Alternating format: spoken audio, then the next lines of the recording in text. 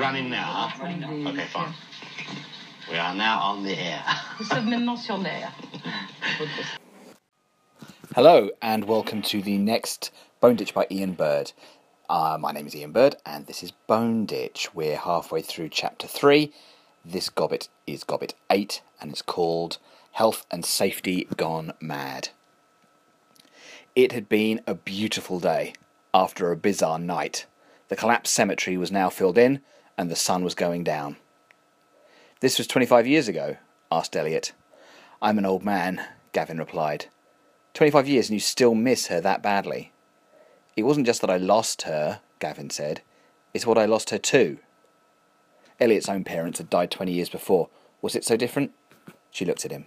Yes, it was. She didn't actually miss her parents anymore. There was something colder in her, or something better equipped for survival. She hated her job, Gavin said. 25 years before the Scottish cemetery, Danton Took opened his fucking mouth. "This stripper explained it to me," he said to his giggling cronies. "She said when she started, she was told by the other girls that she needed a new name, something exotic, something that would get the blokes interested, hard. She said that she called herself Miss Slade." Everyone laughed. "After a few months, though, you know, life. So she wound up having to change her name. She became Miss Period." Everyone laughed. But there was a happy ending. In the end, she became Miss Carey. Everyone laughed. Catherine Eliopoulos wanted to kill everyone in the room. Instead, she doodled a skull in the margin of her meeting notes, adding 5 times as many teeth as a normal human would find sufficient. Danton ended the meeting shortly afterwards, walking out of the room still alive. He didn't even look at Catherine. It was as if he couldn't hear the furious buzzing in her head. "For Christ's sake, just quit." Catherine stared at Gavin as if she had just shat on her mother's flower bed. "What did you say?" "Oh, you heard me. If you hate it so much, just give it up. You're smart. It's obvious that you're smart. You'll obviously get another job. So why put up with him? Why put up with that idiot a second longer than you have to? You're going to live forever? These are memories you want to have? No. Just fucking give it up." This fucking argument again. He'd never argued it before, but she'd known it was coming, so it felt like an old fight revisited. The bait was rotten and stinking, but she rose to it anyway. "Why should I be the one to give up my job? It's my job, and I'm good at it. Why should I have to quit?" Gavin glared at her. "Because it's turning you into a fucking nightmare, and if it's doing this to you on a daily basis, then you're clearly not very good at it. Normal people don't come home and rant for half an hour." "Well, thank you for your support," Catherine said. "Fuck you! You can't find it in yourself to vent at your boss, then you don't have the right to vent at me." He stood up and stormed out, literally stormed. After Iceland, she had pictured the god of storms to be nothing less than Thor himself. Turned out he was actually her tetchy boyfriend. "Does that happen a lot?" Catherine turned to Anna. "Sorry about that. He's usually a lot more friendly. He took me on holiday just last month." "Is he right about work, though? Is it that bad?" Catherine didn't meet up with Anna very often. She lived in Greece, where Catherine used to visit with her father before he had run away. That had been 10 years ago now, 10 years this summer. When they managed to get together, she liked to have Anna to herself. This had been a special occasion. "Work's fine," Catherine said. "It can be a bit stressful sometimes, but the money's good, and the experience has been brilliant." "It's in PR, right?" Anna said. "Don't say it like that. I get to learn lots about all kinds of businesses, make contacts in the strangest places all over the city. I'm learning lots. The money's... Do you like it, though?" "Why would I pay this much?" said Danton Took the next day. "That's just what it costs." "That isn't what I asked, Catherine. It may be what it costs, but why would I pay it?" Worse than Danton Took the stand-up comedian was Danton Took the businessman, in Catherine's opinion. She had been dealing with ingratiating neediness, slathered with rancid offensiveness since she'd been at school, but self-righteous indignation worn like a condom over pretensions of acumen was just the, "Why would I pay more for the office lease this time around? I've been here for the last 5 years. I know how shitty the building is. I pay you what I pay you, so that I don't have to pay them what they want me to pay them. Get it? Come on, Catherine, I could bargain him down. Of course I could. Do I have to? Can't you do it? This is literally what I pay you to do." Catherine gathered her papers and stood up. "I have another meeting with the landlord tomorrow," she said. "Good. Remember, we're a bird in the hand. It'll cost them if we decide to leave." "But it won't, Danton. That's what I'm saying. The market has shifted. He could rent it out tomorrow for far more than what he's offering us. That..." He leaned back in his chair, the one that cost 5 times as much as any other chair in the office. Danton Took, Chief Executive Account Manager for Skull PR. Only ever answered to the CEO, and even then he would be answering back. Never heard of a deal he couldn't have closed better. All the faith of a fanatic, the kind of fanatic that sends the little children off with his bombs. If you go in there tomorrow with that attitude, then you'll fail. Again, you're smart, or at least you used to be, so you know better. So you will do better. Danton, Catherine, seriously, I'm busy. Can you deal with this, or do I have to? Because if I have to, then I really don't see why I have to waste my time arguing with you about it now. I just fucking do it. I can deal with it. Good, then do it. Catherine walked out of the office. Everything there seemed normal. The faces, the voices, even large parts of her own mind felt recognisable. So what to make of that demented rage? It felt like it could split her bones and send shards sharking through her skin. It felt like it could stab her from the inside. That wasn't normal, was it? And Danton had a point anyway. She had used to be sharp. She couldn't sleep. It wasn't Gavin snoring. She couldn't find an excuse that wasn't her own incompetence. Her flesh was crawling over her bones, making the inside of her skin itch, and her brain was boiling. She felt as if she had just about outrunning all those goblins, and now she'd tripped, and now they were on her, trampling her, crushing her, more and more and more, and she couldn't get up, would never be able to get up. If only there was some place that she could hide, defend, launch a counterattack, a cave, a trench, but she looked at her clock radio. She would have to get up in an hour. But Gavin was snoring pretty loudly. Her brain started to arrange everything that she needed to do in the office that day. Her brain was moving fast, arranging lists and drafting emails. She could make the arguments, lying there in the dark. She could get things done. If she got up right now, she might be able to gouge a few labours from her to-do list. But her body was so heavy, and she knew that if she pulled herself out of bed, all that momentum and industry in her brain would suddenly fall apart, and she would have lost an hour of relaxing, of calming, of building up the reserves that today would demand. No, better just to lie still and make the most of the peace. Gavin was still snoring. Her brain fidgeted. She mustn't forget to speak with Alan again about the leaks from the roof. Making that case to the building manager would then help reinforce the case to the landlord himself about the rent. She had the details on the number of inspections Alan had carried out over the last 10 months. It wasn't a high number. It would make him look pretty bad to his boss, but it would be another bone to pick on the service charge case. She would have to get up in 40 minutes. She growled and rolled over in the bed. Her brain started to map the pipes of the building's boiler system, for no discernible reason. Water on the brain. She would have to get up in 30 minutes. Gavin kept snoring. This was all work that she should have done already anyway. Why was it always the case that she knew exactly what to do, but never managed to get to it?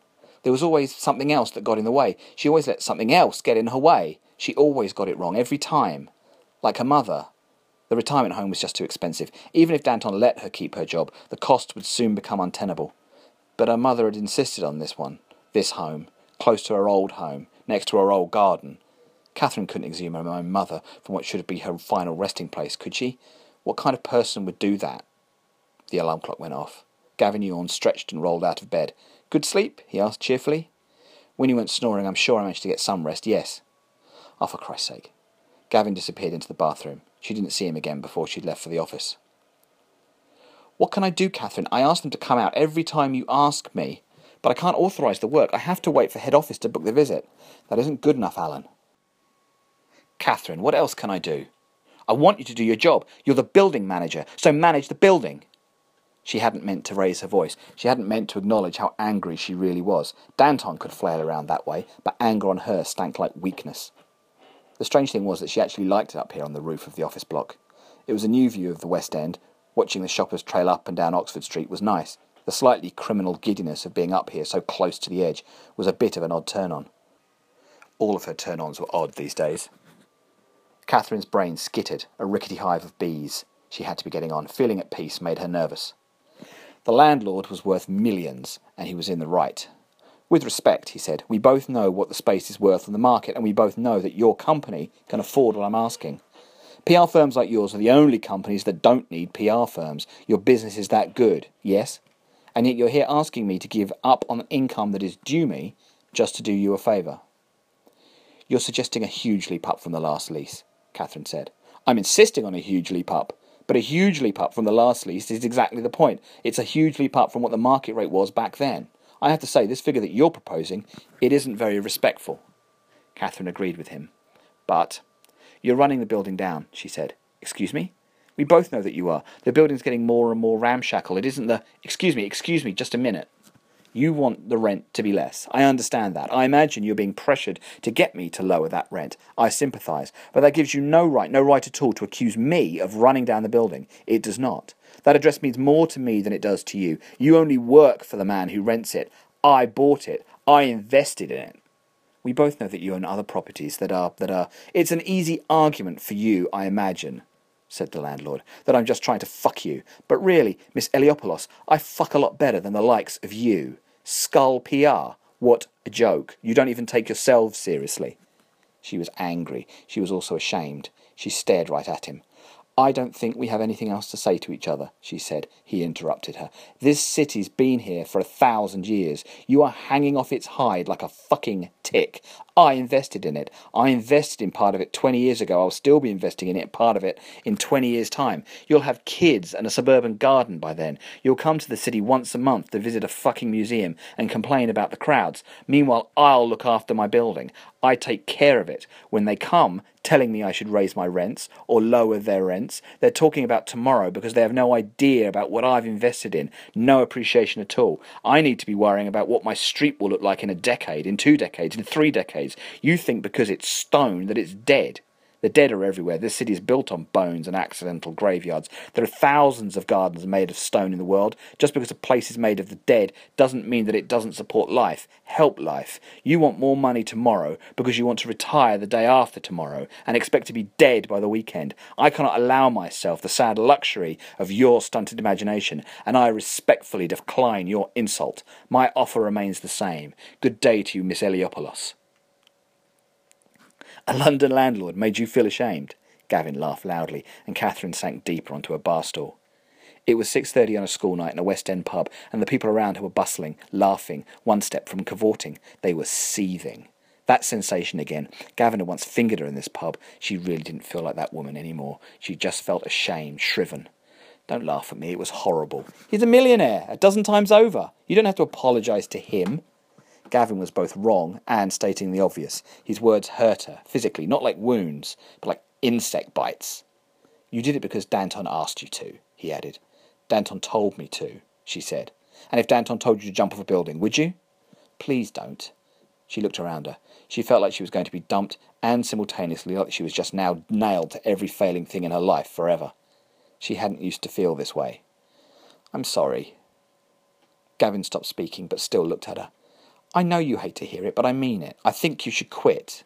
Gavin, this job isn't doing you any favours. You're angry, you're tired, you're all the time tired. You feel lousy about yourself. You only took this job because it was the first offer you got. You can find another job. You don't have to make do. His face was open and bore the sickening stains of not having had to betray its convictions. Across his hair crawled a bee. He reached out and knocked him loose. The bee caught the air and floated off out of the window. Gavin caught her wrist. I'm in love with you, he said, but these days I just don't like spending time with you these days. Gavin. You keep saying my name like you don't recognise me. For fuck's sake, you're the one who's changing. Is it worth it? Is it really worth it, hanging on to this stupid fucking job? She was crying. Iceland was good, right? Iceland was something good. What am I looking at? Danton stood on the roof the next day, Catherine's favourite spot on the building, and he shrugged. They didn't lower their offer. Jesus Christ. Danton spun back and glared at her. Did you ask me up here because you didn't want me to shout at you in front of everyone in the office? Is that it? It's just one disappointment after another these days, isn't it? She ground her teeth. That blood she could taste in her mouth was her own. She was literally eating herself. A bee landed on the front of Danton's jacket. Let me get that for you. Catherine reached out to swat it, then changed her mind and pushed him hard. Danton toppled off the roof. The bee caught the air and floated off. She looked down. A broken and bleeding body was lying, still, 6 stories below. A woman was looking up at her from another roof, several streets over. Catherine couldn't see her in any detail. She was short and painfully thin, and most certainly looking her way. She even lifted a skinny hand and waved at Catherine. Catherine didn't wave back, just snuck back down to the office. No one had noticed her leave. She imagined someone would find the body and call the police soon enough. And they did. There was a big old uproar, not least because of all the complaints over how unsafe the roof clearly was. Honestly, it was ridiculous. There hadn't even been a guardrail, no security bolt on the exit door to stop people who didn't understand how gravity worked from straying up to the roof. In light of everything, the landlord really didn't have to be asked again to lower his offer for the next 5-year lease. Skull PR got it for a steal. Richard Calvary, Danton's boss, their chief executive, was delighted, but heartbroken, but delighted. Catherine thought it might look a bit suspicious if she didn't put herself forward for Danton's job, so she did, and she got it. Gavin didn't know that story about his long-lost love then, asked Dove, 25 years and 10 days later. I don't think so, no, said Elliot. That's the thing about Boneditch, said the rag and bone man as he sipped his pint thoughtfully. If you fall into the Boneditch, it won't be you that crawls out. To be continued.